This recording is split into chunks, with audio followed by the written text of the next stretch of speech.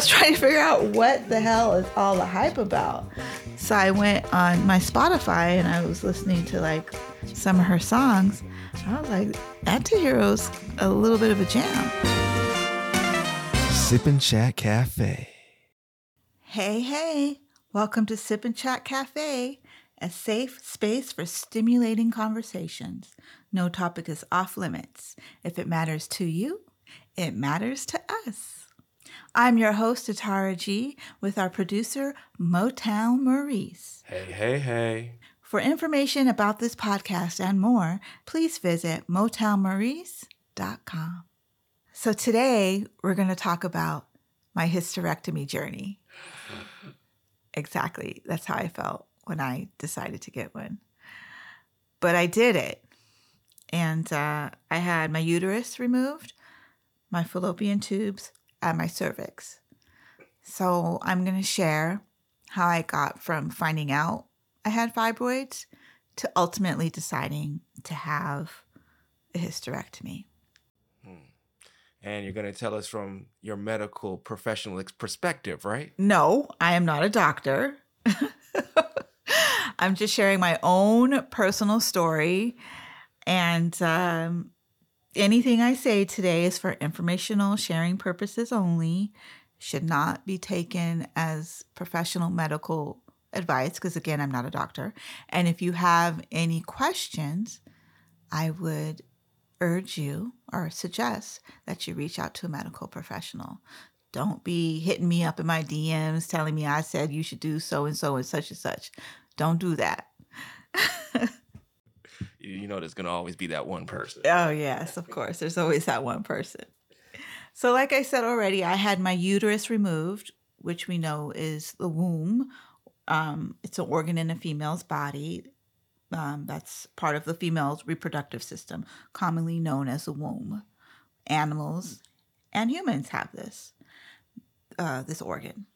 Then there's the fallopian tubes, which is their primary function is to transport eggs from the ovary to the uterus. And then the cervix, which is basically a passage that allows fluids to flow inside and outside of a woman's uterus. It's also a powerful gatekeeper that can open and close in ways that make pregnancy and childbirth possible. And it's also a key player in the orgasm. Ooh la la. Okay. We'll save that topic for another podcast because that could take hours. So as a woman's body gets older, there's changes and things happen. And one of those things is development of fibroids. So when I was first diagnosed with fibroids, I was in my mid-30s and I had a couple of them, but the largest one being about the size of a key lime, which is pretty much the circumference of a quarter. And at that time, I wasn't symptomatic. They weren't bothering me. They were just, living there. And it was pedunculated, meaning they weren't in that largest one weren't in my uterus. They were kind of outside of my uterus, but attached by a stem. So kind of imagine like a mushroom attached to my uterus by the stem. That's what they call pedunculated when they're on the outside hanging off a stem. So the doctor was like, okay, we'll just keep an eye on them. If they continue to grow, if you get symptoms, we'll look at them every year. We'll see how it's going.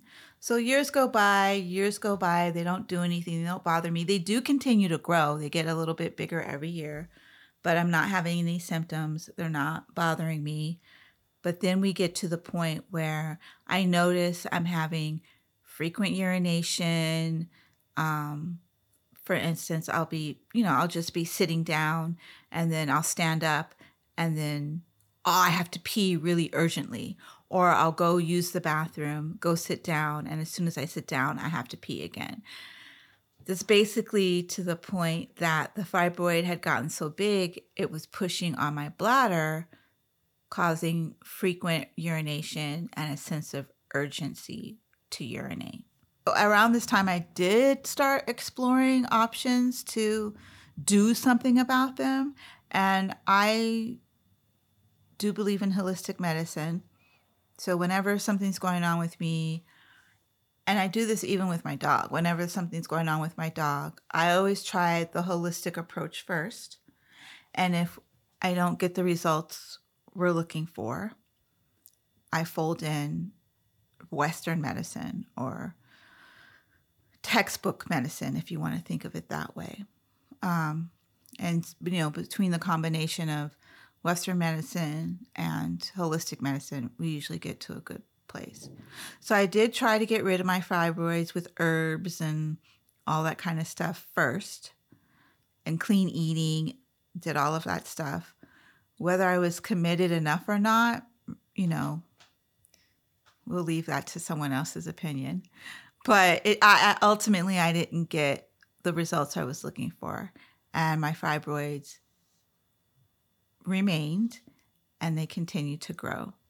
So at this point, I began to tentatively talk to my doctor about the different options for removing the fibroids and the different sort of procedures. And she kind of runs them down for me. And at that point, I was like, no, my fears surfaced. My fears were really around, I don't want to be cut open. I don't want to lose parts of my body, even though they were internal organs. I wanted to remain whole. And I was also fearful of the bias in the medical system towards women who look like me. So those kind of things all kind of put my exploration to a halt. After I heard about what options there were, I was like, oh no, you know what? I'm just going to power through. When I get to menopause, the hormones that encourage the growth of fibroids will taper off, and so they'll stop growing. I'll just power through. I can do it. That was delusional. I remember there was this is the one thing that made me go back to the hysterectomy table. I'm on the 90 freeway. I don't know where I was going. I'm just on the 90 freeway. And I had left work maybe 20 minutes ago. So I'd only been in the car for 20 minutes. And mind you, I peed right before I left work, exited the building, got in the car, driving for 20 minutes. And I all of a sudden have to pee so bad. I'm having to pee like I drank a gallon of water. I haven't been holding it all day. I have no choice but to pull over on the side of the freeway, pour out this drink that I had, and pee in a 12-ounce cup. It was mortifying. And I had to pee so bad I could barely hold it. And I dribbled it all over my shoes. It was so embarrassing. Anyways, so I recovered from that, got myself back in the car. And of course, then I can't live like this. I have to go see my doctor. And so by this time, I had a new gynecologist who I really liked. And I started talking to her about the hysterectomy.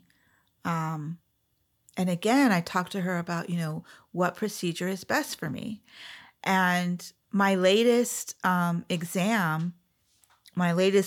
ultrasound, to find the size of fibroids, they do a vaginal ultrasound or a uterine ultrasound, which is like they stick a probe up there and it shows the size of the fibroids.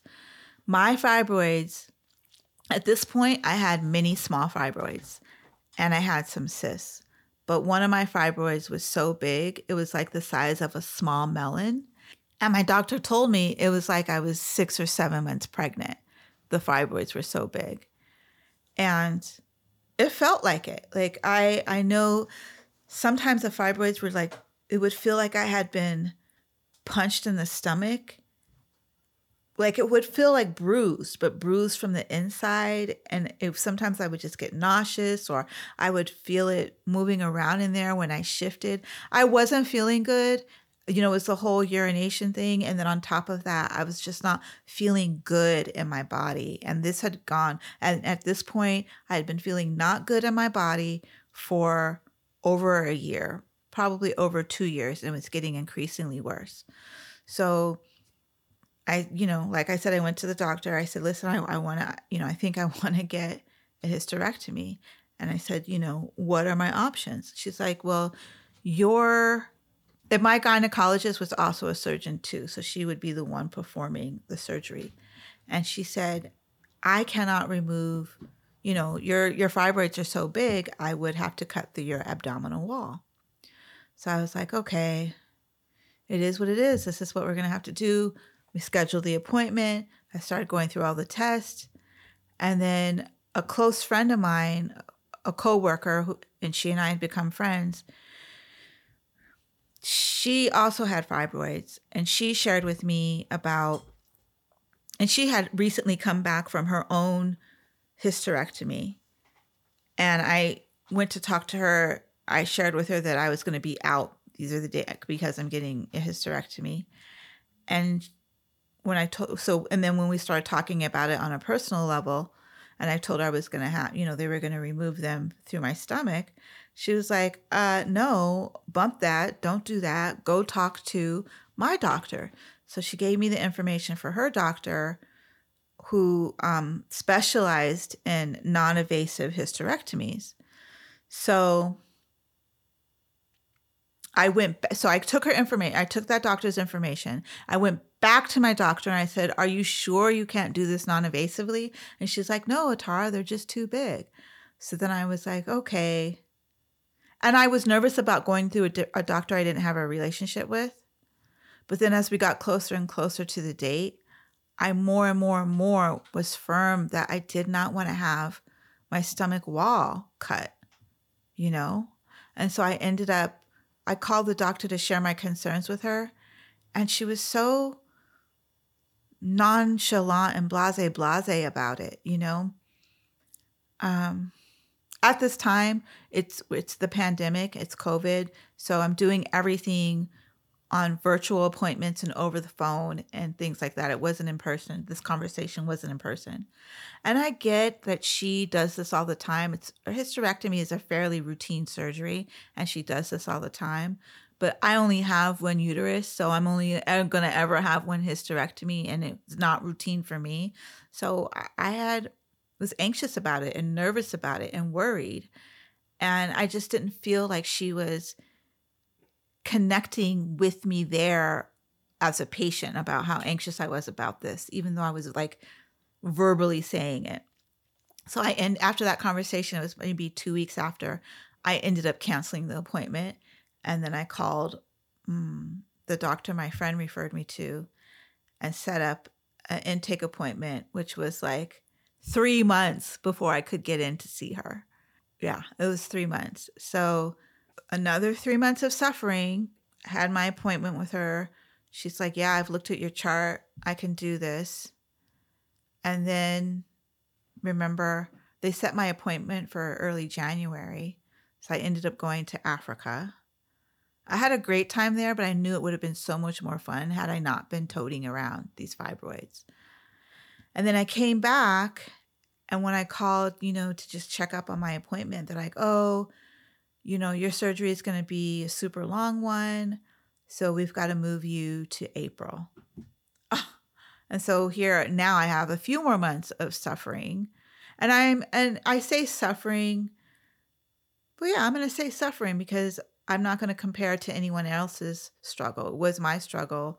It was my body. It was very uncomfortable. And at this point, it's not only the urination. I just feel like terrible inside. It's hard to describe. I just feel like yucky. It was big. Whereas before, when the fibroids were smaller, I didn't feel like I had something inside of me. Now they're bigger, and I feel like I have something foreign inside of me. Its presence is constant. I'm constantly aware of its presence, and it was feeling terrible. So I'm hyped for the surgery. I'm excited. And, I had already, once I had scheduled the surgery, I had already started talking to other women about their experience and having those conversations with other women who I knew well enough to ask, hey, have you had a hysterectomy? was really helpful because some of them had had one recently and some of them had had them many years ago or a dozen years ago or 5 years ago. But having those conversations and collectively getting everyone's experience really like calmed me down and prepared me for this. One of the ladies who I spoke with, she shared with me, she's like, the doctor's not going to tell you this, but you need to find yourself a pelvic floor therapist. You want to go see them before your surgery, and then you want to go see them afterwards to help rebuild your pelvic, the strength of your pelvic floor. And so I started doing my own research with hysterectomies and stuff like, around aftercare for hysterectomies. And yeah, your uterus it's not just a womb, it's also a muscle.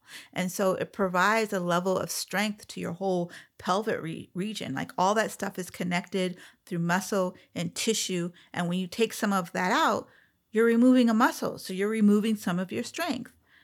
And I was so glad, like it was just a fluke that she mentioned that. None of the research that I did said, oh, make sure you get a pelvic floor therapist. So the surgeons I talked to, the doctors I talked to, none of them recommended a pelvic floor therapist. Even the aftercare papers that I got after the surgery don't mention a pelvic floor therapist. So I end up going to have my, initial appointment before my hysterectomy with the pelvic floor therapist. And she's like, yeah, well, she did an exam. She tested my strength. She's like, oh, you're pretty strong. So I was like, okay, I've got a strong pelvic floor. So that was good. And then she talked to me, from a therapist perspective about having a hysterectomy. And it was a completely different kind of conversation than you have with the doctor, She just kind of walked me through what kind of things we would be focusing on after therapy. One of the things that she focuses on is wound care. I remember every visit I would go, she would check my wounds, make sure they were doing okay. And that was really helpful that I had someone else looking at my wounds as well. But let me circle back to the surgery. Okay, so here are my fears going into the surgery. How am I going to be treated by the medical team? Having these incisions, how are they going to heal? And then just what my body is going to feel like afterwards. So I can say the experience at the hospital was excellent. I get to the hospital, they check me in, they get me ready. I go through pre-op. They ask me all those questions before they put you under. And then, the nurse was like, okay, we're going to give you your sedative now. She turns on the little turns on the drip. They start rolling me into down the hallway. I remember looking out the window. The last thing I remember is looking out the window. The next thing I remember is waking up and seeing the nurse. And I look at the nurse and she's like, oh, you're waking up. And she immediately asked me, are you in any sort of pain? And I was like, I'm in excruciating pain. She's like, okay, I'm going to give you, I can't remember what she said, but she's like, I'm going to give you the rest of whatever, blah, blah, blah. She gave it to me and the pain started to go away. She's like, I'm going to let you wake up and then I'll come back and check on you. And she did. I think I dozed off and she came back and checked on me. We got up. You went and got the car. They wheeled me down and we came home and I got back in the bed and I went back to sleep. And, when I compare my recovery to other women's recovery stories on different blogs and things that I've read and conversations, it was easy peasy. I had a real good quality experience.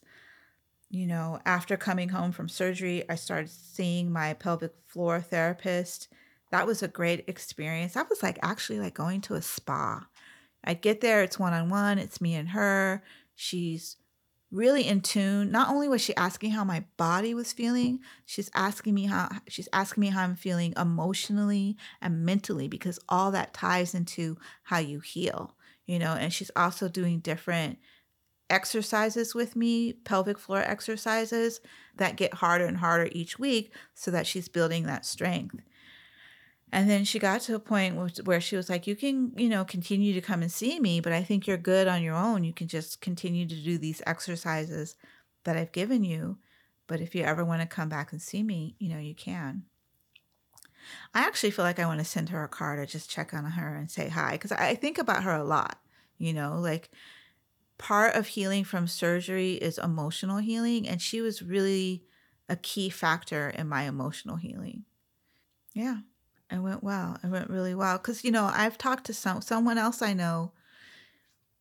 She had a biopsy. It's a certain kind of biopsy, like where they take some of your tissue from your uterus. And a lot of women have these biopsies without any kind of sedative or anything like that. And it's really painful.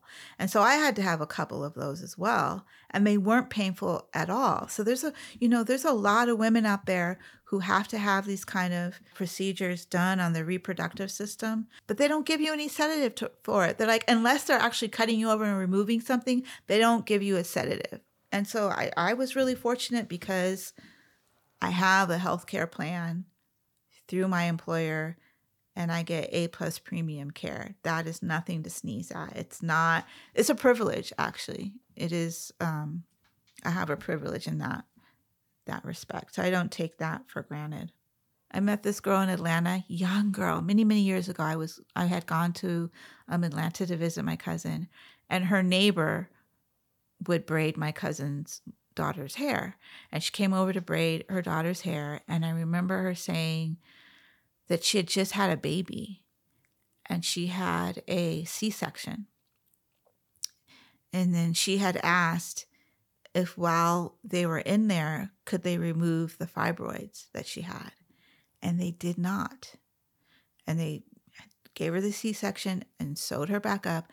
And her fibroids are so painful, she and her partner can't even have intercourse. As you said, it was a good experience for you compared to others. Was there anything about the process, whether it be during or after, that annoyed you, that bothered you, or anything like that? Not specifically related to the surgery itself. It's more so like when I shared with people I was going to have a hysterectomy or that I have had a hysterectomy, the first question is always, oh, do you have kids? And I'm like, no. And it's like the look on their faces is of such despair. And they start to say, oh, I'm so sorry you never got to have kids.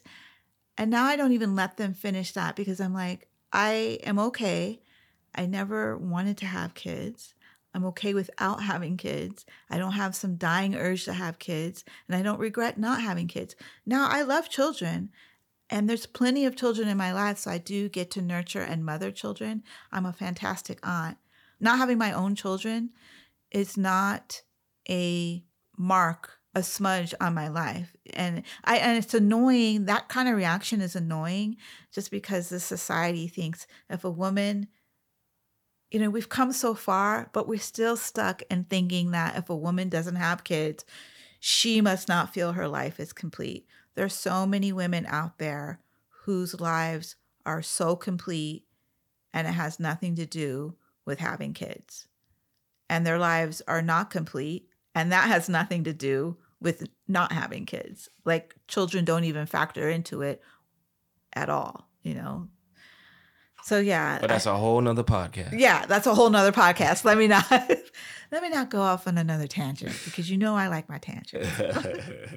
I think my whole message with this, and I will say this, I think this podcast came about because of that hysterectomy journey, because having those conversations, feeling really alone and having to make that decision, feeling like I didn't have anyone to talk to about it, and then beginning to talk to other women about it made me realize there's so many conversations that women and men, that people that we aren't having with each other that we should be having, because we all go through the same things at some point in our lives, and we should be talking with each other about these things. It's okay.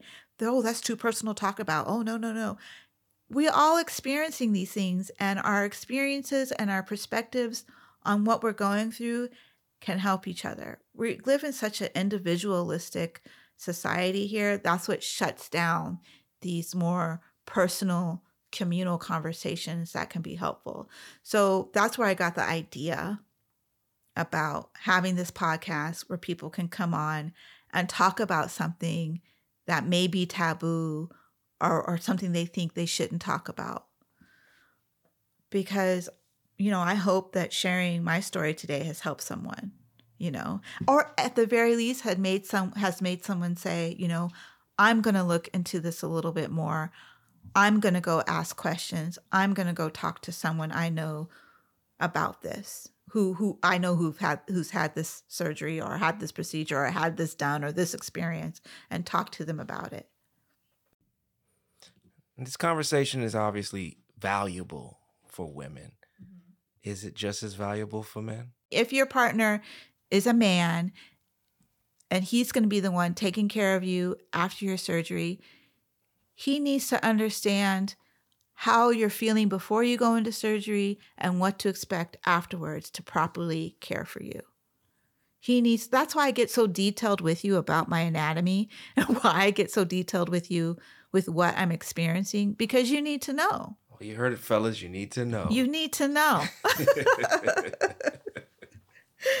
You need to know. I'm not going to debate that. Yeah. So I'm interested in to know, like, what was when you knew you were going to have to take care of me after this, what was your initial thought? Were you nervous? Were you like, oh my gosh, like, did you have expectations? Like, what were you thinking? I just wanted to make myself available and supportive. That was essentially it. A big part of this process too is not knowing what to expect after the surgery. But you were there to take care of me.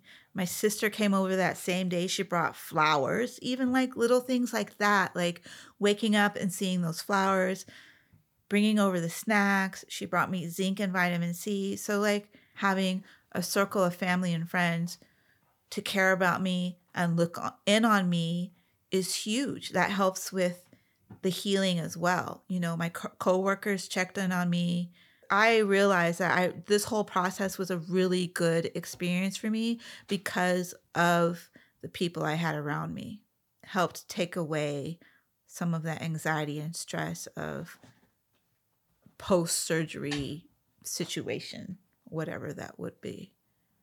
So as we wrap up, like I said, I hope that this episode here was helpful to women who may be in a position to have to consider a hysterectomy, or women who have fibroids, and their partners. So on that note, don't forget to hit the subscribe button so you never have to miss a single episode of Sip and Chat Cafe.